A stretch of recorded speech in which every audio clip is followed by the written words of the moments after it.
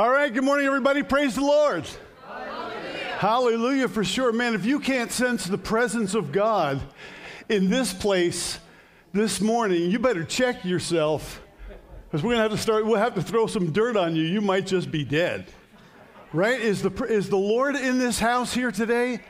I am so appreciative of that spirit of worship. That's the way our God should be worshiped, right? This is the way our Jesus should be being worshiped everywhere in this world at all times, and someday he will. Someday that's the way it will be. Every knee will bow, every tongue will confess that Jesus Christ is Lord, to the glory of God the Father. Amen?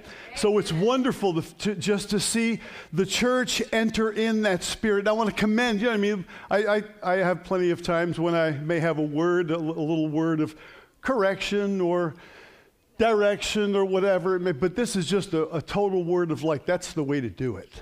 That's the way to do it, to enter into that spirit together and then just be able to worship the Lord. I also have to say how much I appreciate the worship team and the work that they do, all the work that goes on to make it all happen, the abilities that God has given to everybody up here. Thank you, Jesus. We are very blessed in your presence here this morning, O Lord God. Now, we got a word for you here today. We're in Advent. I think we got a word for you. This thing working?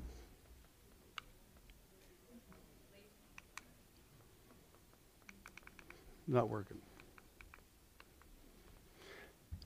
Any idea what that might be there, Danny? This has to happen, though. This has to happen, right? What just happened's way too good.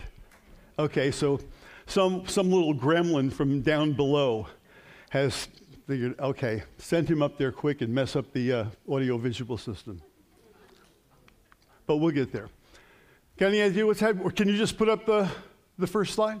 There we go. Yeah, for whatever reason. We probably just don't have enough money to buy another battery for the... Only kidding. Oh, thank you, John. The battery is working because I noticed the laser is working. So we'll see. All right, Advent, week 2. Give me a title on that, would you? Press the forward button. Hope, the promise of Christmas. Hope, the promise of Christmas. Advent, last week we started we're going to try it? Thank you, sir. Let's see if it actually happens. Oh, how sweet it is. Okay, well, we'll go back. Thank you, John. I don't know where I would be without all of the wonderful people that God has brought together in this church, doing this and doing that and making this happen and that happen. We are so blessed. Okay, hope, the promise of Christmas.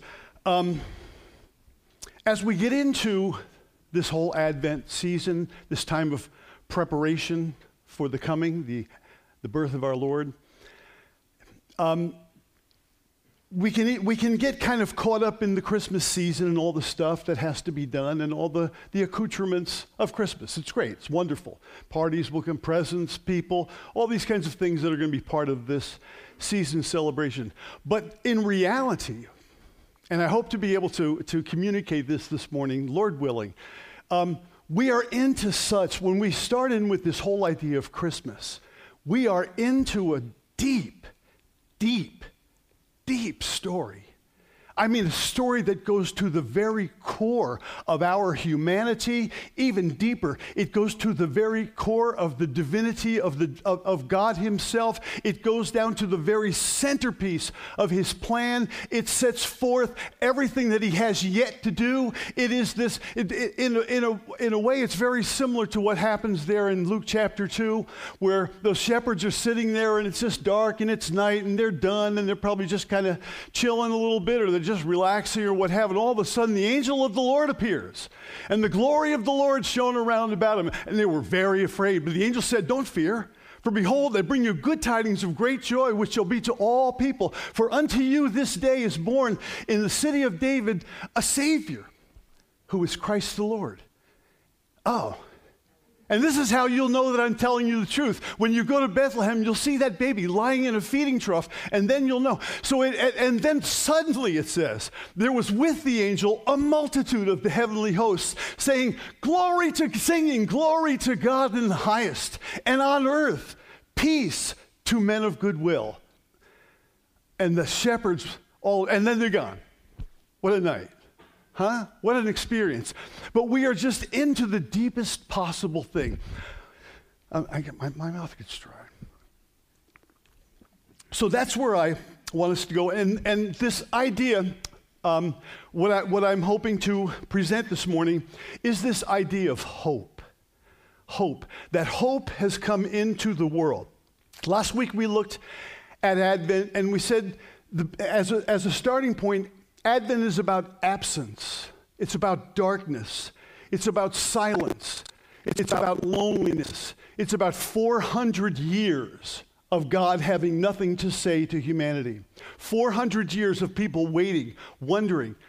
400 years of them feeling what we sing in that great Christmas carol, O come, Emmanuel, and ransom captive Israel that mourns in lonely exile here, until the Son of God appear. Rejoice, rejoice, Emmanuel shall come to thee, O Israel. Right? So this deep sense of like, oh, send us some help. Send us somebody to fix this mess down here, to fix this darkness.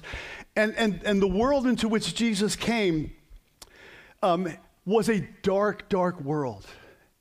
A brutal world, really. We live in an easy world by comparison today. We got all kinds of gadgets and things make our life easy, and I love them. They're all great. Drive around in a nice car, go anywhere you want to. I mean, there are just so many cool things that are at our disposal, available to us all the time, right? But Jesus was born into a dark, brutal world where there's no police, there's no comforts, there's just the raw business of survival, really. The raw business of just eking out a living. And so into that dark world comes Jesus to bring hope. Emmanuel, God with us. We cannot live without hope. That's a true statement. We cannot live without hope. It is said that you can live 40 days without food. You can live about 3 days without water. You can live about 4 minutes without air. But you can't live in any real sense, in any true sense of what living means, you can't live without hope. Maybe you felt that at some point. Fyodor Dostoevsky wrote, "To live without hope is to cease to live." Isn't that true? Now, most of us have probably never felt like utter hopelessness, utter despair. Maybe you have. Maybe some have here. Maybe you've really been to that. But all of us have tasted of that in some situation or another, where something was so out of control, something was so broken, something was so messed up, and you felt just utterly hopeless, and you couldn't fix it, you couldn't do anything about it, and you just felt utterly impotent and unable.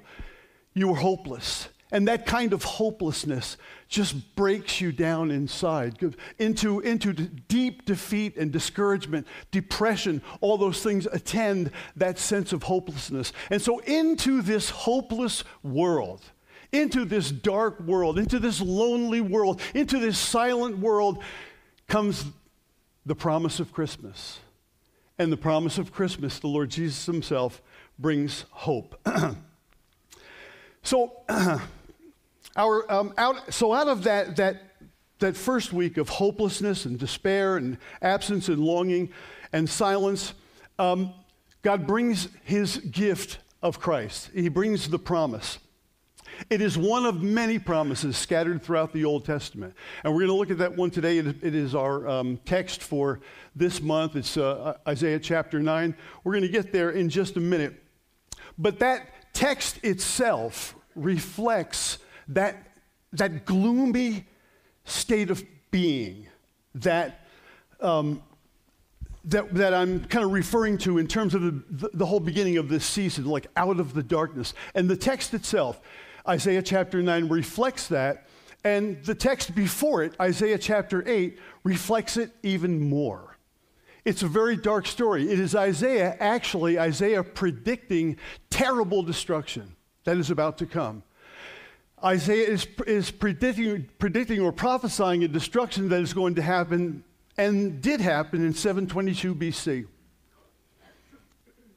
In 722 BC, the Assyrians came and destroyed the northern 10 tribes of Israel, carried them away captive, pretty much gone. They are known in history as the lost tribes of Israel. They were assimilated into Assyria and just wound up wherever they wound up. And so Isaiah is prophesying this, and I'll get into chapter 9, but I couldn't resist reading to you chapter 8, just so you can get the feeling.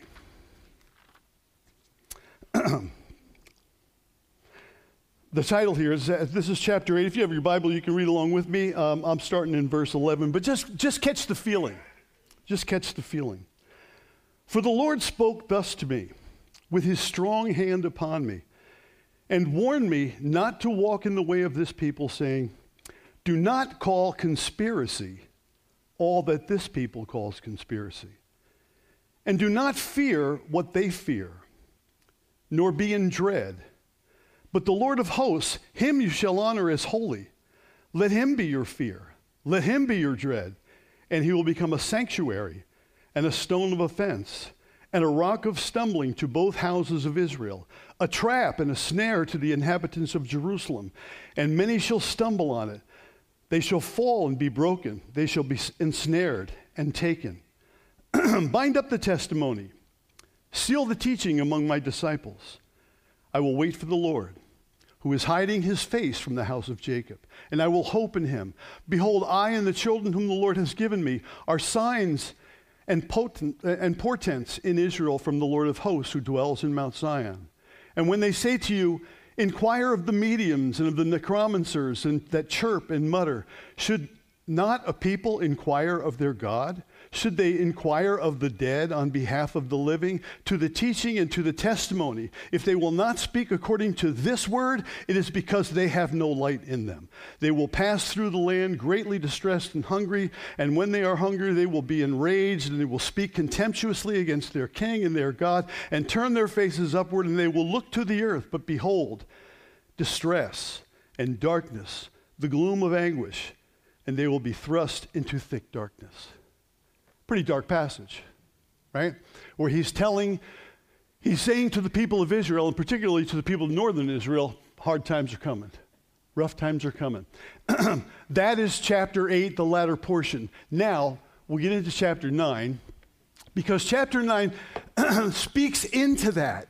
It speaks directly into that last passage, that gloom, that darkness, that absence, that longing, that loneliness.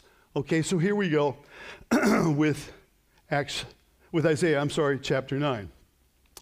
Nevertheless, that time of darkness, this first verse is a New Living Translation. Everything else that I'm bringing up there is all New King James.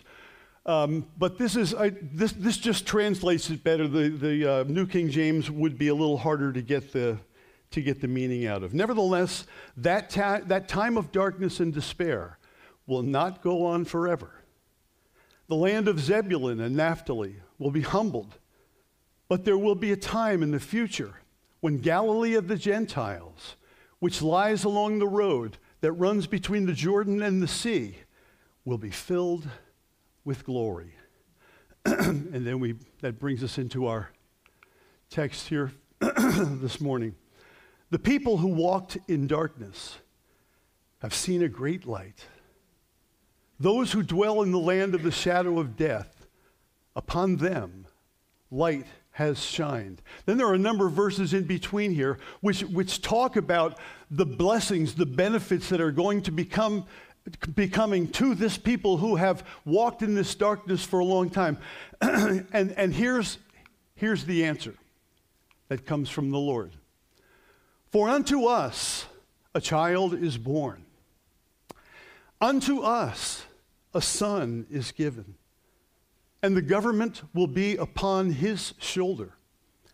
And his name will be called Wonderful, Counselor, the Mighty God, Everlasting Father, the Prince of Peace. Now, there's a whole lot more we want to get to, but I want to adjust something, if I may. Because in the King James, there are commas. In all those places that I added commas, which kind of separate all those thoughts. Wonderful, Counselor, Mighty God, Everlasting Father, Prince of Peace. But, of course, commas or quotation marks or punctuation in general is not in the Bible. There is no punctuation like that to actually divide one thing from another. So that's just the translator's decision. And I think the King James translators got this one wrong, because that first title should be Wonderful Counselor. Wonderful in counsel. Putting those two terms together, and then it fits better too with the overall the sequence of the phraseology works better. So let me redo it. For unto us a child is born, unto us a son is given, and the government will be upon his shoulder, and his name will be called Wonderful Counselor. Now, I don't have any problem calling Jesus wonderful. Jesus is absolutely the wonder of wonders. Jesus is totally wonderful. He's a mixture of wonder and amazement. This is kind of the notion that we find behind the word that we often find in the Bible, the word glory. Right? The glory of Jesus. The thing that brings a person glory, Greek doxa, the thing that brings that is amazement and wonder. Right? Like looking at it and thinking, wow. And Jesus is a big time wow. He is a monster wow. And everything about him, we're into a deep, deep story here about the most incredible thing that has ever happened. But in this particular case, those two words I think should be joined. I put parentheses around them just to you'll know that that's my little addition, but it's translated like that in lots of translations. Wonderful Counselor, Mighty God, Everlasting Father, Prince of Peace. And then it goes on. Now again, this is Isaiah. Get the setting. He's talking about difficult times that are coming, gloom and despair, people talking conspiracies. But then the picture changes. And the whole picture changes because of this statement or this word of prophecy given to Isaiah. So we take it to the rest of it. Of the increase of his government and peace, there will be no end.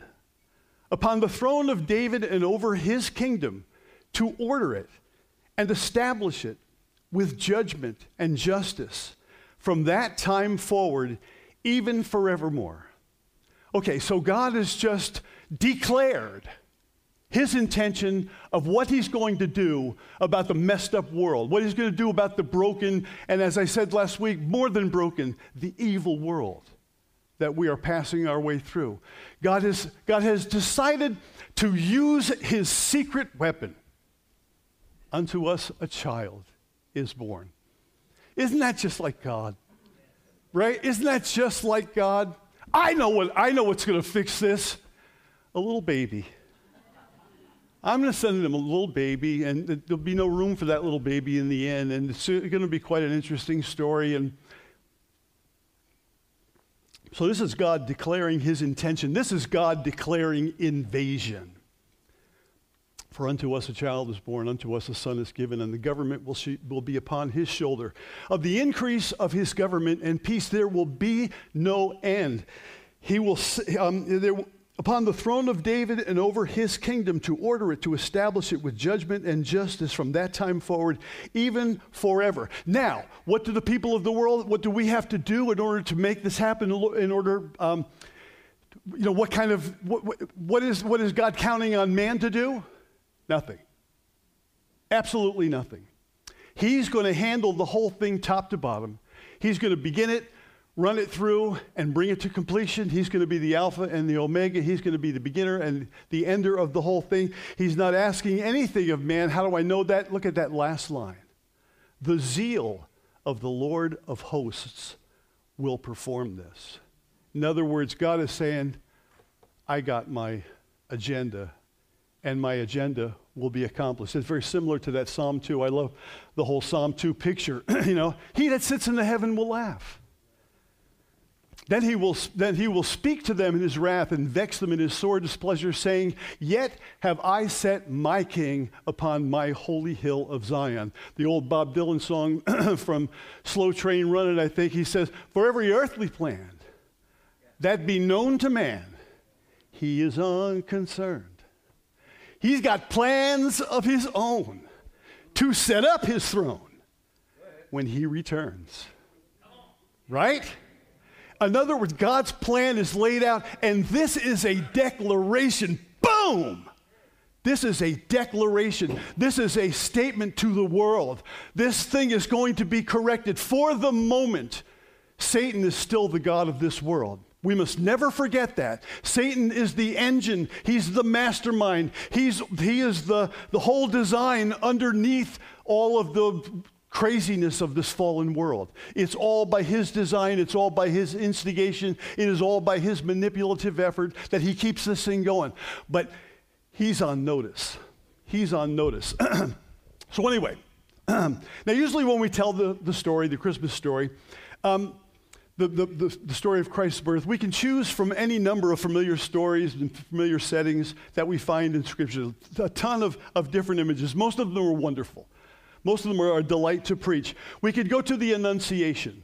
And of course, this is where the angel Gabriel comes to Mary. Greetings to you, Mary. You have found favor in God. and tells her that she is going to have a baby. How can this be, says Mary, since I don't know a man? He says, the Spirit of the Lord will come upon you. That Holy One that shall be born of you will be called the Son of God. And you will call his name Jesus because he'll save his people from the... So that's a message. We could easily go to that one, and maybe we will. We talked about Zechariah and Elizabeth and how they were kind of representative of that whole old covenant.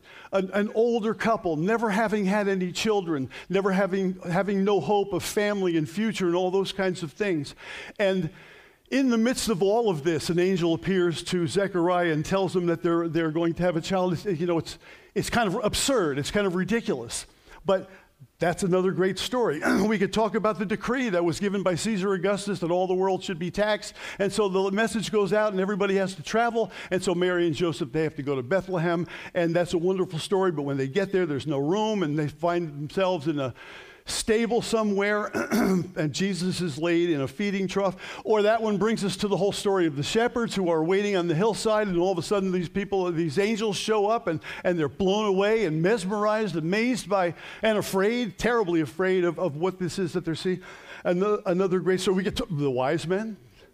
We don't want to forget about the wise men. And did you know there are actually 3 wise women in the story? Oh, we'll save that one for another time. Just drop that. I'm sure, ladies, would you like to know about the 3 wise women? I'm sure you would. All right. Well, anyway, so many wonderful stories to choose from, but we get back to our text. This one begins, as I said, with a picture of gloom. The people who walked in darkness have seen a great light. Those who dwelt in the land of the shadow of death, upon them a light has shined. We're living right now in some gloomy times, aren't we? We can relate to this. Do you feel that? Do you feel that fear? You feel like when things have come and gone, things have been put into the mix. We've got falsehood seemingly all around us. We've got a media that never focuses on things that ought to be corrected and should be corrected and need to be corrected, but talks about we are living in a gloomy, the whole COVID thing brought out all the masking associated with it, and I'm sure that others are planned. Other such events are in the planning phases, and so we live in kind of gloomy, scary times. But out of this dark hopelessness, out of the, notice that he spoke and said, don't get into the conspiracy thing. You shouldn't be calling conspiracy with the people around you, because they're just trying to find an answer. They're combing over the broken pieces of this world, and they're trying to find some kind of an answer. And God is saying, I have an answer. My answer is forthcoming. So God is declaring an invasion. God has declared his intention, which is therefore inevitable, which will be the inevitable outcome of human history, because God has sent us his representative. The government will be upon his shoulders because he is the only one. Aren't you glad that the government will someday be upon his shoulders? Do we ever get government right? No. We're about as close. I think it's Winston Churchill who said democracy is an awful mode of government. It's just better than everything else out there. But every time human beings are given the task of governing, it's always a colossal failure. There will always be breakdowns. There'll always be problems within that, because we are fallen, we are flawed, and we are dishonest, and we are schemers, and all kinds of things happen to come into all of that stuff that always cause it to break down. But the day is coming that the government will be upon his shoulders. As a matter of fact, it says, of the increase of his government and peace, there will be no end. That's why you and I can come to church together like we did here this morning. And despite whatever's going on and all the stuff that's out in the world and fearful things, get together and sing. Out of the depths of our being, out of the depths of our heart, out of the depths of our spirit, we can sing these triumphant words. And he will reign forevermore, forevermore. And did you feel the hope in that? Did you? Right? I don't see how you couldn't. I don't see how, if you came into that, you might not have been in church for the past 30 years. But if you happened to walk into that this morning, you had to be moved by that.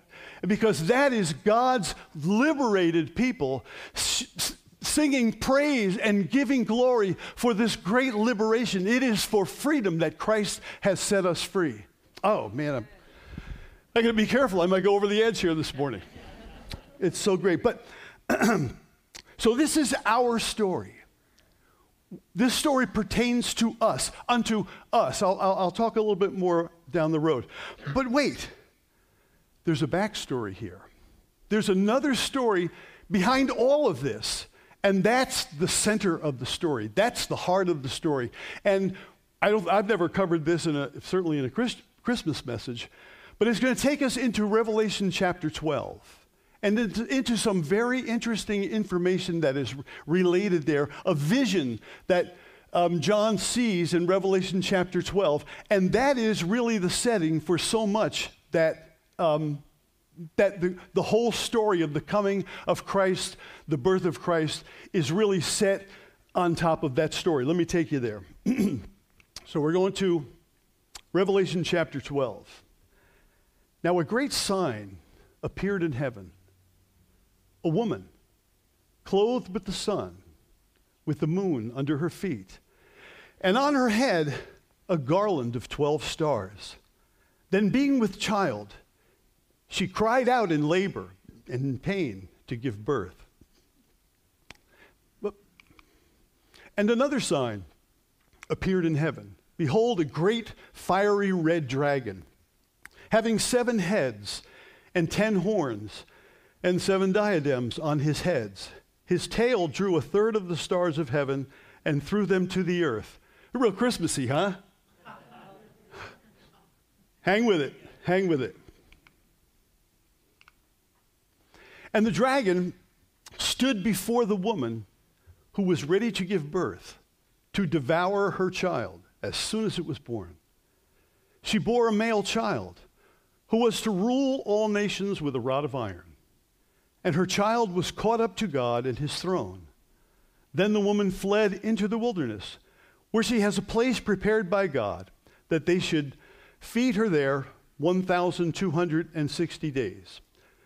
Okay, now I'm not going to get into trying to give any answers to what any of that means. 1,260 days. You know what I mean? It turns into 3.5 years. All of these things that are in the book of Revelation, we love to kind of look at that. Well, look at that. How this many days fits. We're not going to get into any of that. Where is the secret place that is prepared for the? We're not going to get there. We want this setting. We want this. We want this picture to be set out before us.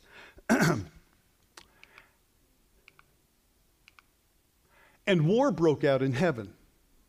Michael and his angels fought with the dragon, and the dragon and his angels fought, but they did not prevail, nor was a place found for them in heaven any longer.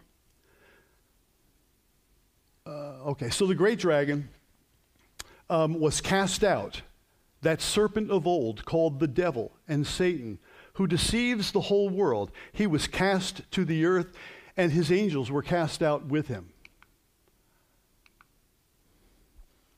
Then I heard a loud voice in heaven saying, "Now salvation and strength and the kingdom of our God and the power of his Christ have come.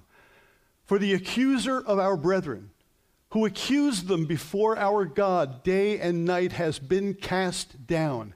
And they overcame him by the blood of the Lamb, by the word of their testimony, and they did not love their lives to the death." Oh, what a great word. "Therefore, rejoice, O heaven, and you who dwell in them. Woe to the inhabitants of the earth and the sea, for the devil has come down to you having great wrath, because he knows that he has only a short time."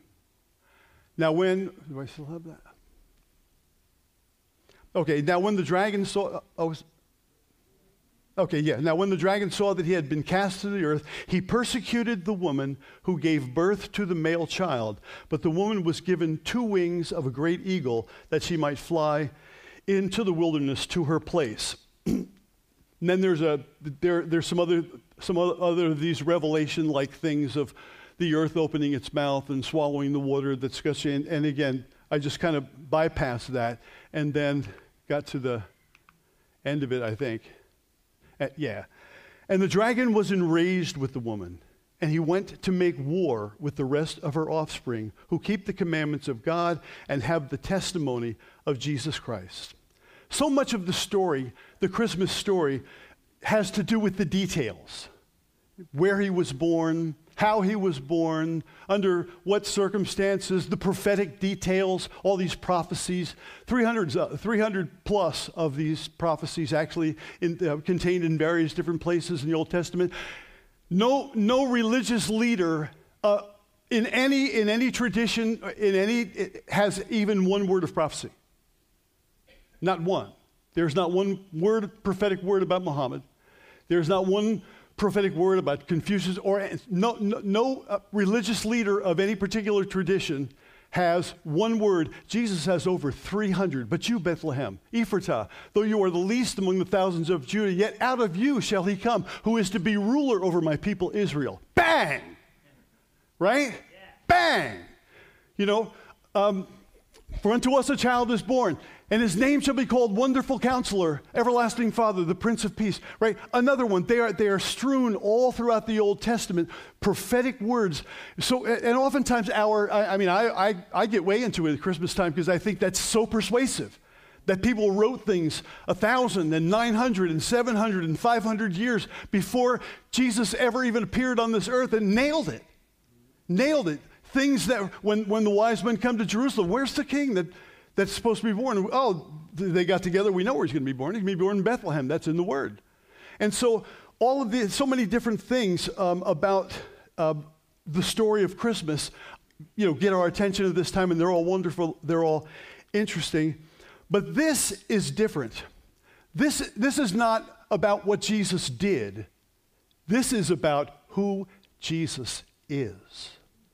That's really, really important. Because you see, we wouldn't want to get caught up like the world gets caught up in like all the externals and all the superficialities. This is the meat.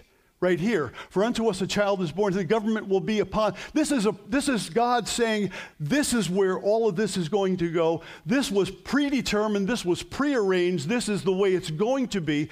And of the increase of the government will be upon his shoulders, and of the increase of that government and peace, there will be no end.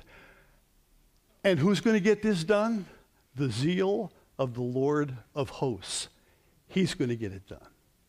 Hallelujah. I mean, this is just the most encouraging. This takes us out of the gloom and the despair and the frustration and the fear and all of the angst of this world and its manipulative ways and its crazy policies and practices. And it just delivers us from that whole thing because we got the word. The word is, God has sent his guy down here. His guy, it's all going to be, all government is going to be upon his shoulders, and he's going to really handle it. And it's really going to be good. And what it's going to bring forth is peace, of the increase of his government and peace. There will be no end. One more thing that is very interesting about that whole Revelation 12 passage that I just read to you or shared with you. Have you ever wondered why it is that there's anti-Semitism in the world? You just found out. There is anti-Semitism in the world because of two words. Unto us. We'll finish it off. Unto us a child is born. Now that we are included in that. It's, first degree or first person plural. That we fit in there. We're part of the us, right? However, that really is much more relevant or much more pertains to the Jewish people themselves, right? When Isaiah was writing that and the people who were reading it, that was like uniquely Jewish. Unto us, unto the Jews, a child is born. Unto the Jews, a son is given. And his name shall be called Wonderful, the whole thing. But and imagine the disaster, the tragedy that we come across when it says, he came unto his own, and his own did not receive him. So here's the plan. It's like all set. God has said, this is what I'm going to do. And then finally sends his player, his son, his only begotten son, into this world. And what happens? They reject him. What a catastrophe. What a catastrophe. The good news is that the fact that because Israel rejected, the plan has gone out. God said, all right, we're moving forward with this thing anyway. Take it to the Gentiles. That was always part of the plan anyway. So it's not as though that was plan B. God's salvation was to come to all people. Remember that through you, Abraham, all the families of the earth shall be blessed. Salvation was always planned for all of humanity. But unfortunately, the Jewish people dropped the ball. But we still come into this. But if you wonder why the world hates or always hates, or why the Jews always find themselves on the dark side of hatred and persecution, it has existed throughout all of their history. The reason is in that passage that I said before. The woman who is standing there, clothed with the sun, moon, and stars, and all of a sudden she's pregnant, she's crying out in labor in the pains of birth, and then she brings forth this her baby. It's a son. What is this all about? This is all about Israel. That woman is Israel, and she brought forth the child, and waiting to devour that child is the dragon. Of course, we know who the dragon is. It said so in the Bible. It's the old serpent. It's the one who's called Satan. So that dragon has hated that thought that unto them a child is born, unto them a son is given, and the government will be upon his shoulders. And Satan is enraged by this. Satan hates every aspect of this, starting with the Jews who brought Jesus into this world. Starting with that great fulfillment that somehow through this group of people who are wayward and wandering all over the place throughout the Old Testament, and just doing one thing wrong after another and needing to be sent off into exile and brought back and restored. And, the Old Testament is just a roller coaster of Israel's story. They're up, they're down, they're good, they're bad. And out of this people, God, I just kind of have this vision of God just like keeping it. All right, we're getting there. We're almost there. And then we get to that verse that's found in Galatians chapter 4. For when the time was, what is that? In the fullness of time, God brought forth his Son, born of a woman, born under the law, to redeem those that are under the law. Hallelujah. And so you see how deep this is? I mean, hope you can see how deep this is. This is more important than anything. This is the future. This is where everything is going. And the most important thing that you have to ask yourself is, are you on board? Now, we all got lives, we all got businesses, we all got jobs, we all got responsibilities, we all got families, we all got lots of things. To what extent have you said, I am on board? I love in Revelation chapter 4, we have this picture of, the elders and this innumerable multitude and all of the angels in Revelation chapter 4, and they begin to give glory, and they all fall down on their faces. And it's kind of like, a person who didn't understand what that text was all about might think, what's with God? Has God some kind of a megalomaniac and everybody's got to fall down and everybody's got to worship him and everybody, kowtow to him and stuff like that? But that is not it. In that Revelation 4 setting, we are still in a world of rebellion. And those people are saying, I'm on the Lord's side. And they fall down. That's what worship is, really. Worship, singing is part of it, and raising hands if you have the freedom to do that. I hope you do. All of the accoutrements of worship, all that is great. But really, what worship really is surrender. It is surrender to the lordship of Jesus. Total surrender, complete surrender, right? And so in that picture in Revelation chapter 4, there are these people and they are making it clear. Boom! I'm down. I'm on the Lord's side. I'm a worshiper of God. Are you? Are you a worshiper of God? Are you part of the team? Have you felt the call? Are you one of the ecclesia? Are you one of the called out of the world and called into light, called into truth, called into fellowship with God? Oh man, this is what it's all about. That's why it's so cool to come to church on Sunday morning. Right, Jim? Praise the Lord. Amen. So, one more. I think we got another. Okay, so we go back to, for unto us a child is born. Unto us a son is given. And the government will be upon his shoulder, and his name will be called Wonderful Counselor. Oh, there's just, every one of these things is a message, right? Wonderful Counselor, yeah, we can probably do 30 minutes on Wonderful Counselor, right? What do we got? Mighty God, is that a message? Sure, it's a message, right? Everlasting Father, that'll preach.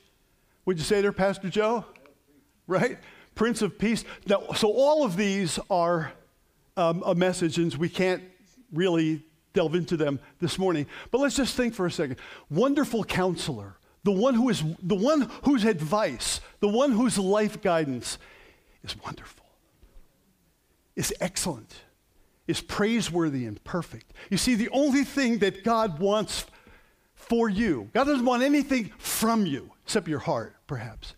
Your heart, your allegiance. That's the one thing we can give to God, that we truly have to give. But other than that, God doesn't want anything from you. He wants everything for you and I. He doesn't want your life to be wrecked somewhere. He doesn't want your life to be hurt or broken more than it needs to be. As we pass through this world, he wants to protect us and keep us. He wants to give us wisdom and insight and understanding about this world that we're living in so we don't get entangled in the stupidity of it. Right? So we're not deceived by it. That's all that God wants to do, is to protect us. And so his counsel is wonderful. His advice, his life guidance is wonderful. Jesus would be worth following if he wasn't deity. If Jesus was just a man, he would still be the greatest man that ever lived. He would still be the most perfect, excellent human being that ever lived. He is the only person on this planet who is worth following. Right? Keeping our eyes fixed on Jesus, the author and finisher of our faith, who for the joy that was set before him endured the cross, despising the shame, and is now set down at the right hand of the majesty on high. Yes, think of him, consider him, lest you be weary and discouraged in your minds, right? Keeping Jesus at the center of our gaze and our focus. Why? Because he is the one who is wonderful in counsel. He is the mighty God. He is the everlasting Father. He is the Prince of Peace. As I said before, most of our stories will tell about the events and the details of Jesus. This piece of Scripture tells us who he is. He is, so don't get confused about a little baby in a feeding trough. Just saying. You know what I mean by that, right? Don't let that be your understanding of Jesus, because it's just not right. It's just not fair. It's wonderful that he would have done such a thing, that he would somehow reduce himself down. I mean, what's more helpless than a baby? Right? And he does it, and then entrusts the baby to these two human parents. I mean, what an amazing story. And just to think that, as I said before, this is God's secret weapon. I'll fix it. He's going to send into this world a little baby. What a glorious reality. But that little baby's grown up, and that little baby is now the wonderful counselor, the mighty God, the everlasting Father. He's the Prince of Peace. Of the increase of his government, there will be no end. It is all going to be on his shoulders. I know right now it doesn't look that way. Right now, Satan is still enthroned as the god of this world. Ephesians chapter 2 says so, other places say so. But he is on notice. And that's why in that passage of Revelation it says that Satan has come down having great wrath, because he knows his time is short. You got to be strong to be a believer. You have to be strong to be able to withstand all of the junk that Satan will come throw at you and the temptations. But Scripture says, blessed is the man that endures temptation, for after he has tried, he will receive the reward of the crown of life, which the Lord will give to those who have loved his appearing. Do we love his appearing? Isn't that what Christmas is all about? Right?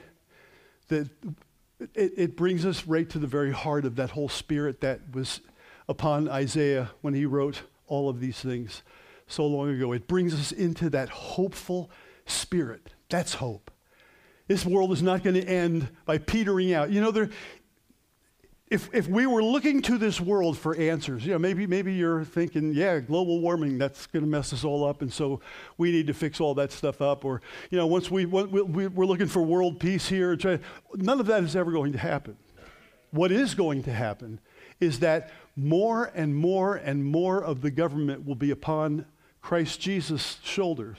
And at the end of all this, all authority will rightly be invested in him, and he will rule and he will reign over this planet forever. Hallelujah. Hallelujah. Glory to God. So we're going to come back and sing that another time. I asked the worship team to the song that we opened up with, which is just a magnificent, triumphant declaration of God's glory, of his victory, of the victory of Christ Jesus. Are you with me? But let me close with, or just bring to your attention that whole notion that you can't have a foot in the world and a foot in the Lord, especially not these days. You got to have 2 feet in the Lord. You got to be eyeballs deep in your relationship with Christ, and in order to protect yourself from getting waylaid by some stupid thing that's coming down the road, right? So there's no way to be half-hearted about this. Jesus was not half-hearted about our salvation. I don't think we should be half-hearted about it either, right? He gave it all. We give it all. And so that's the challenge. Are you in? Are you part of that? And that's the question that we have for you this morning. Have you yourself, for yourself, opened your own heart and said, Lord, come and be my Lord. Come and be my Savior. I need a Savior. I need a wonderful counselor. I need the mighty God. I need the everlasting Father. I need the Prince of Peace. You with me? Amen. Let's sing it together. And if that's resonating in somebody's heart, I'm not going to ask you to get up and walk down right now, but you need to find out about that. You can ask me, you can ask any of our people, anybody that's up on the stage. You need to find out. And I'll tell you right now, I can convince you to become a Christian. I know I can. I can convince you that you need Jesus Christ. It'll be the Spirit who does the grand finale is only when the Spirit of God makes that happen. And I can take you right down the road and show you why you must receive Christ into your life. You must be born again. You must be born of the Spirit. Lord God, we just pray over this wonderful group of folks that you've drawn together here this morning. Thank you, oh God, for the work that you're doing in every life. We're so grateful that you've not left us to ourselves. You've not left us to this dark and discouraging world, but you have given us a portion of hope that is unbelievably extraordinary. So we thank you, oh Lord God, for all that this season brings to us. And we pray that we'll be able to return honor to you, praise to you, thanksgiving to you. You are the only one who deserves it because you did not strive for any. When you were here, you gave it all away. You gave it up. And now it all comes back to you. The words of Pastor Steve are ended. Never. We'll sing some now.